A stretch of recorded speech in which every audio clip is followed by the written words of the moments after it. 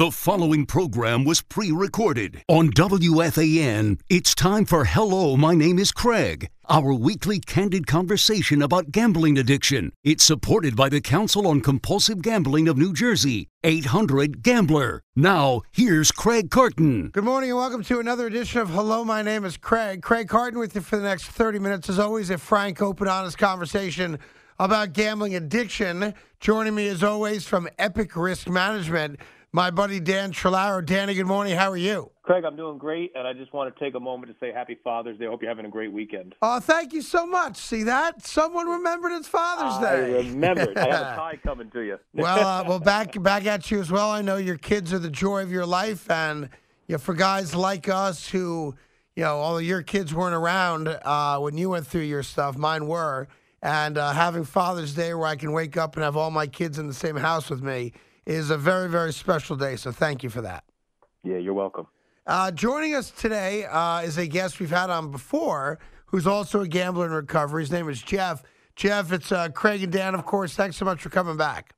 Absolutely. Thanks for having me. One of the reasons we wanted you to come back, first off, let me ask, how are you, and where are you in terms of your recovery? Sure. I'm doing great. Next month will be 7 years. Awesome. And things get better all the time, and try to stay proactive, and that's what I find works. Does it get easier for you, or did you get to a place years ago where you figured you conquered it, and now today's just a regular day? No, it's interesting because I always talk to people that are especially newer in recovery about, the dangers of becoming complacent. For me, because I work for a problem gambling council and I'm very active in my own recovery and in helping others, I haven't experienced that. It's just great meeting new people and trying to lend them support and share my experiences. Hopefully they'll get value from it. Well, one of those people that you've met joined us on the show last week, a young man named Davis. And the reason I wanted you to come on today, and Dan and I talked about it, was that Davis represents, a clientele that is the fastest growing with legalized online gambling, and that's young male adults. I think Davis is 21, 22 years old.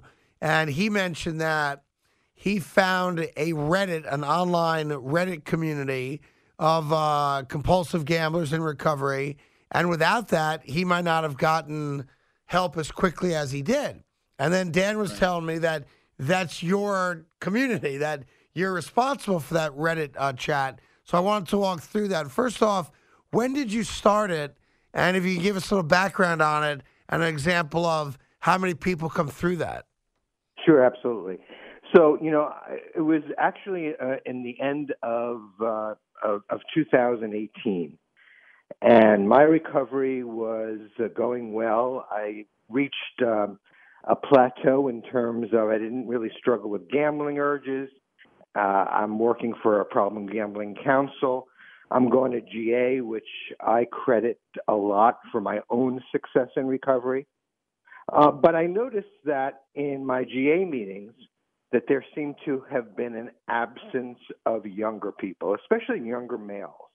And if the younger males did come into our rooms, they wouldn't stay very long. They'd come to a few meetings and then they'd leave. So I had an opportunity to talk to some of them, not as somebody that was pressuring it to come back to GA, but somebody, because I work in the field, in the recovery field, wanting to know what the issues were. I knew these people were in pain, they were struggling, but yet they weren't staying in a recovery group like GA. And I heard some of the same kinds of responses.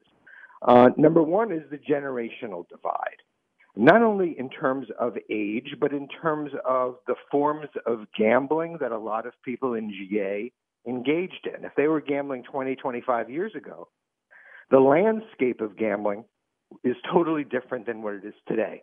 Now, in fairness, I'm in my 60s, so I'm not coming to them as somebody that is in their age group.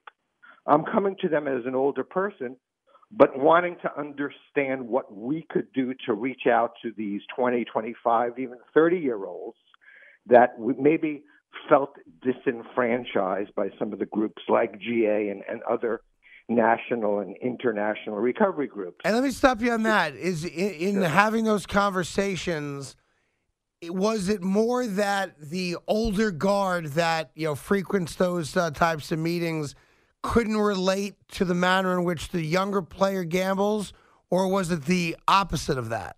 Yeah, it's interesting. I'm not sure it's so much of not being able to relate, but I think it has a lot to do with connection. A younger guy comes into a GA room. Sometimes they come in kicking and screaming. All the time they come in and they really don't want to be there. I mean, I didn't want to be there. Sure, none of us did. Right. So we look for that connection, something that we can relate to from others that will keep us in.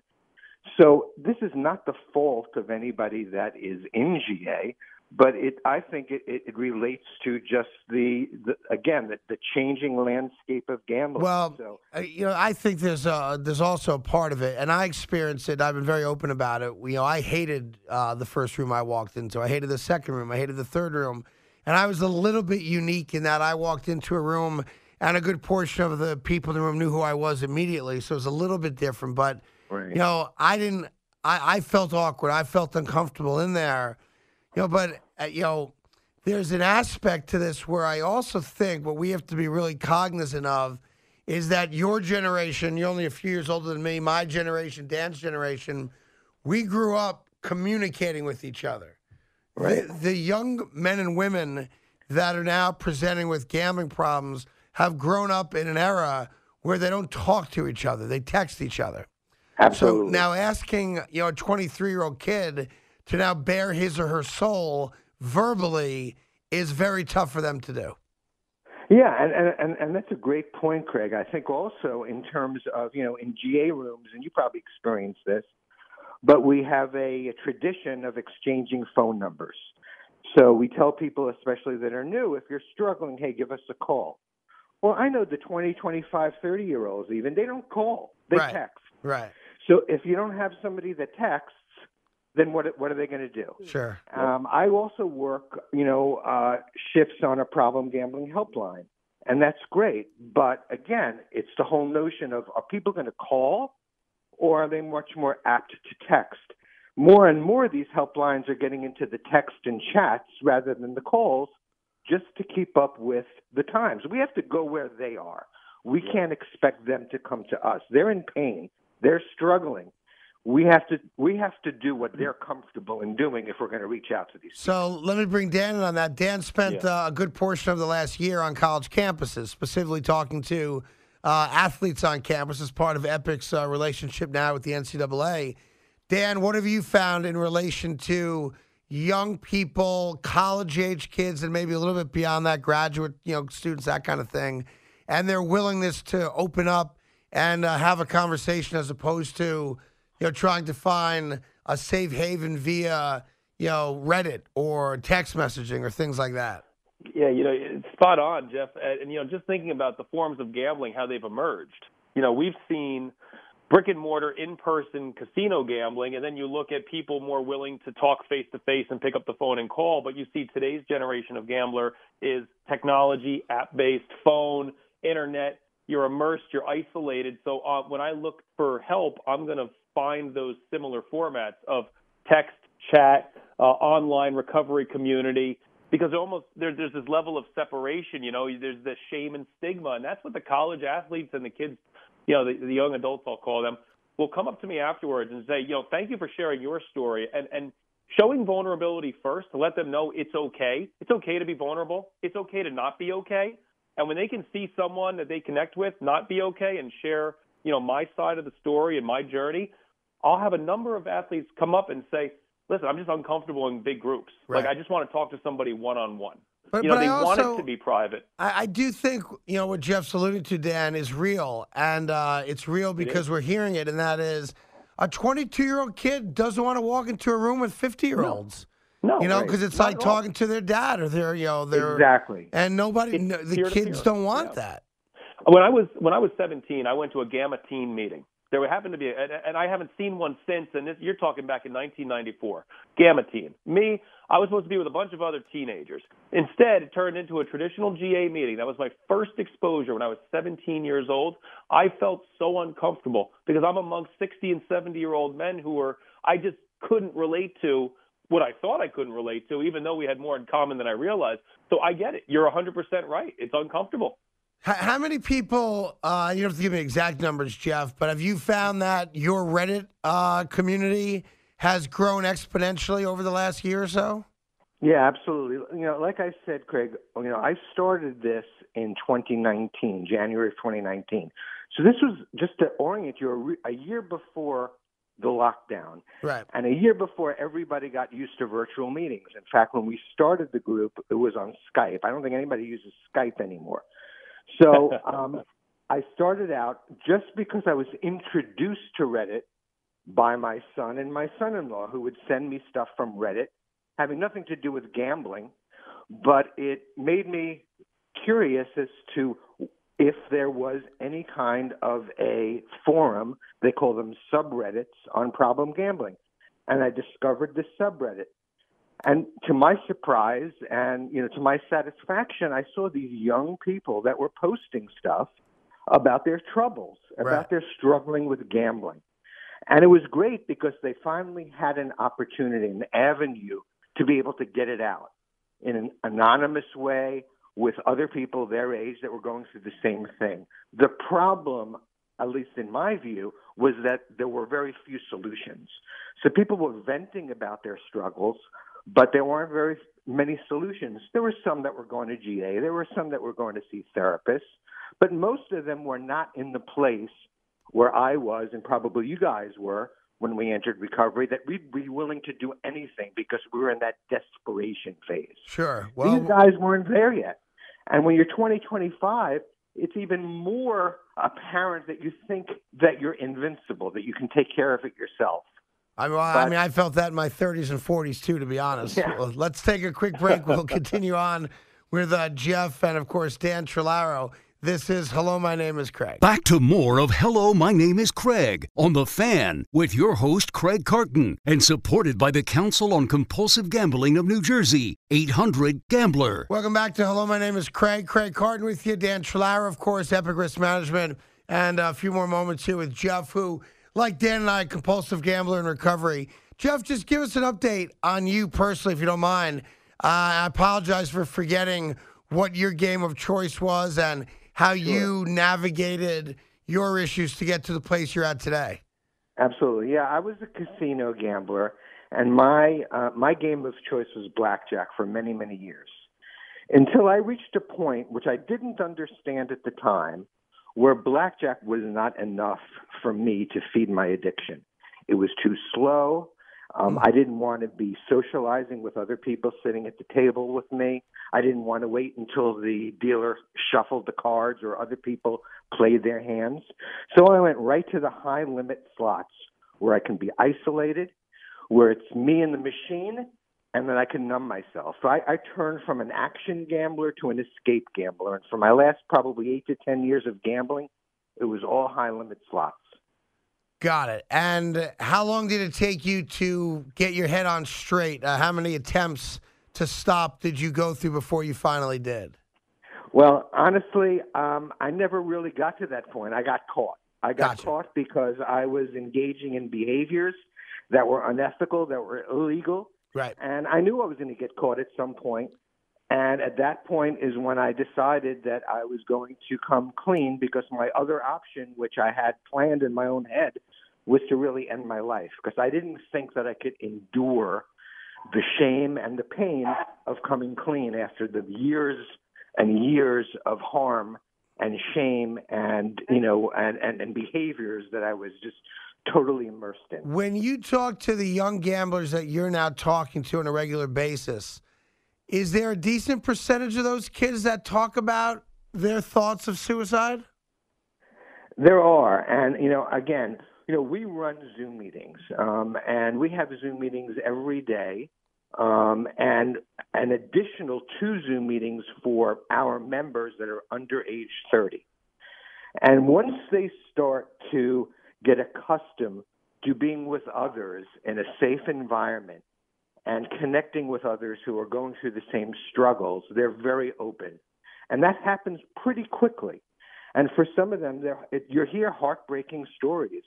I mean, there's one thing, for me, there was one thing about, reflecting on myself at my age, feeling the depression and desperation. But when I see somebody that's 20 or 25 feeling that way, the heartbreak is compounded. But, hopefully they get it out. They talk to others. They know that they're not alone in those feelings. And when they see people that have experienced that and then have been in recovery for a while and have been able to address those problems that they never thought that they could address, that's what gives them the hope. And I think that's what the beauty of a group support meeting is. Yeah, I agree 100%. Tell people how they can find your stuff online before we let you go. Sure. So they can, I'm actually on Reddit as a resource that Reddit offers. So if they go into the problem gambling subreddit, they can find me. They can also email me at join us at dcgp.org. Join us at dcgp.org. And I'll be glad to introduce them to our group, give them information. I talk individually, one-on-one with everybody before they attend their first meeting to make them comfortable, to answer any questions, and to frankly tell them what the rules of the group are. I think it's great. You're paying it forward and using your life experience to help other people, especially the younger men and women who are just in a different place in life than we are, but it's something that we can relate to. And I think they're searching for help somewhere, and I think rooms like yours and the technology that exists that a lot of people that are older just don't have any access to or maybe not even aware of is the right place for us to be. So I appreciate you doing it. Proud of you and your sobriety, and appreciate you coming back on the show, Jeff. Thank you. Absolutely. All right, have a great day. Thanks. You too. Bye. Dan, I'm glad we brought Jeff back on there. A, to get an update and see that he's still thriving, and B, to know that there are people who, may not be Generation Z or Y or whatever generation we're in right now, but have a story that younger kids will appreciate, can relate to, and use that story to then get themselves some help, because there's not enough people like that out there.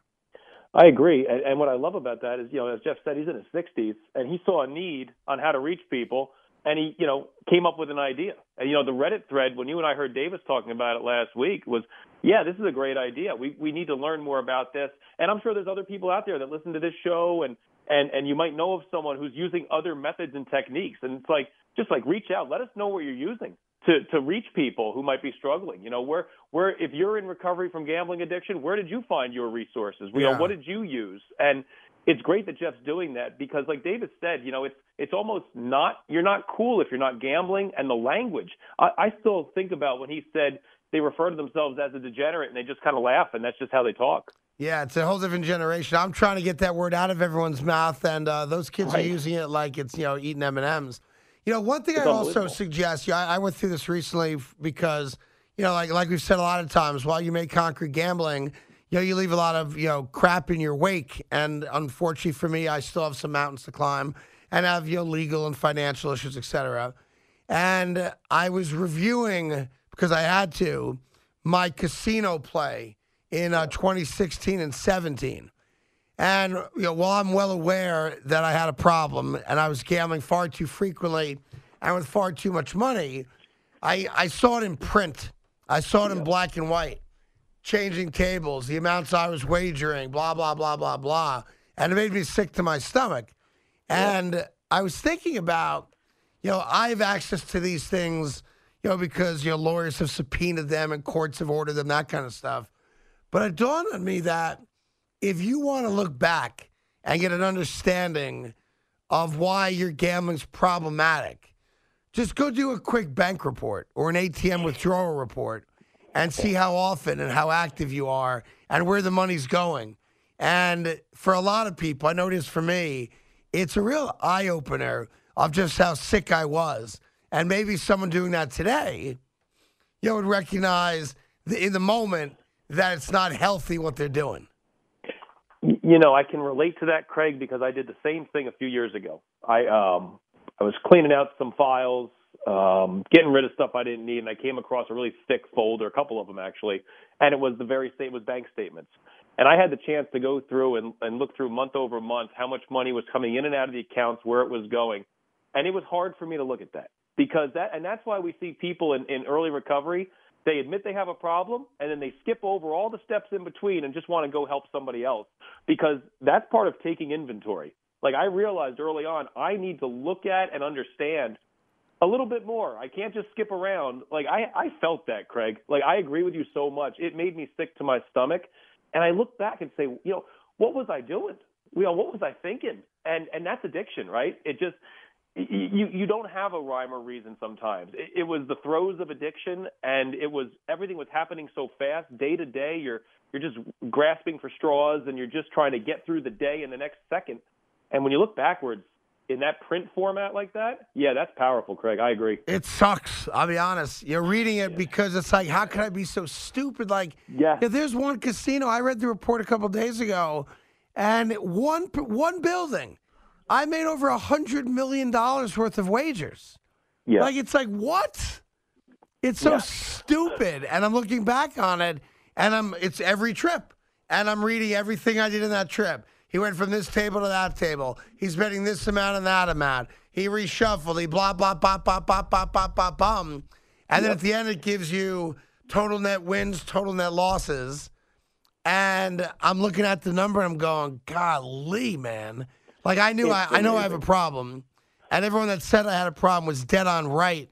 But until you see it in black and white, because the reality is there are gambling trips I went on that I don't even remember. Yep. Until I read it. And seeing it in black and white was like a reminder to me, and a good reminder, because I don't want to be that guy anymore. But it's sick. It's just disgusting. There were credit cards when I ordered my copy of my credit report, because I had to really take a look, and I kind of had to do that. It was kind of ordered to do that. There were cards and accounts that I had opened that I totally forgot about, just like you said. And I think some people in my circle, they say, well, how do you forget that you opened up an account? Well, it's easy. It's easy to forget when you're just going day by day and your brain is so wrapped up. Because now when you look back on clarity, of course, we can see things from a totally different lens. But the lens we were looking through, when we were doing everything, it was just a lens of craziness, a lens of destruction. And we don't think twice about it. It's just, where am I going to get that next rush, that next fix from? For us, that was our drug. And we kept getting our hits every day, every second, every 10 seconds. And wow, it's so crazy that you mentioned that, because I thought about that a couple of weeks ago too. All of those past bank statements and that destruction, and looking at that tangible evidence it keeps us doing the work we're doing today, because I don't want to go back to that. There's one place that said patron Carton called. He's coming in with X amount of dollars, requested 2 tables, wants the card shuffled before he gets there, blah, and on and on. It's so disgusting, right? And then it said, in the comp section, it said $100 comp, Buffalo Wings. I'm like, what? Wings. So here's a casino, I'm wagering, obscene amounts of money in, and they comped me chicken wings. $100 for the chicken wings, which is a lot of chicken wings, by the way. That's a lot of chicken wings. If you ever want clarity, if you're a mom or dad, a family member out there, a loved one who has someone in their lives that you are concerned about, ask to look at the bank statements. Number one, the gambler's not going to want you to see them, that's for sure. But if you can get access legally to take a peek at the bank statements, the ATM statements for a bank account, it'll be very illuminating, and not in a good way. And I think for a lot of gamblers out there, coming face to face with tangible reality that you can't dismiss, you can't lie, you can't hide, will go a long way to starting the conversation from a very honest standpoint. So hopefully that'll work for you as well. Yeah, let me just add something, because I know when I went back, and I don't know if you felt this way, when I looked at those statements, there was a part of me that wished I had someone there looking at it with me who would support me, because as amazed as I was, there was also a part of me that was scared. I was terrified. I was heartbroken. I was afraid. And so if you're wondering, hey, I want to address some of these things in my life, but I don't know if I want to do it by myself because I'm afraid it might be triggering, then have a sponsor. Have Sure. one of your support networks come back and sit beside you, because it's got to be a safe place. You're not looking for judgment. You're looking for someone just to kind of sit next to you while you're looking at some very emotional and maybe really emotionally stirring things that's going to bring back a lot. So maybe don't do it alone if you're not feeling comfortable, but do it with somebody who supports you. Yeah, it's a great tip. Always good talking to you, Dan. Happy Father's Day again. And Yeah, we'll you, do brother. this again next week, and always appreciate your time. Sounds great, brother. Have a great week. That's Dan Trillauer from Epic Risk Management.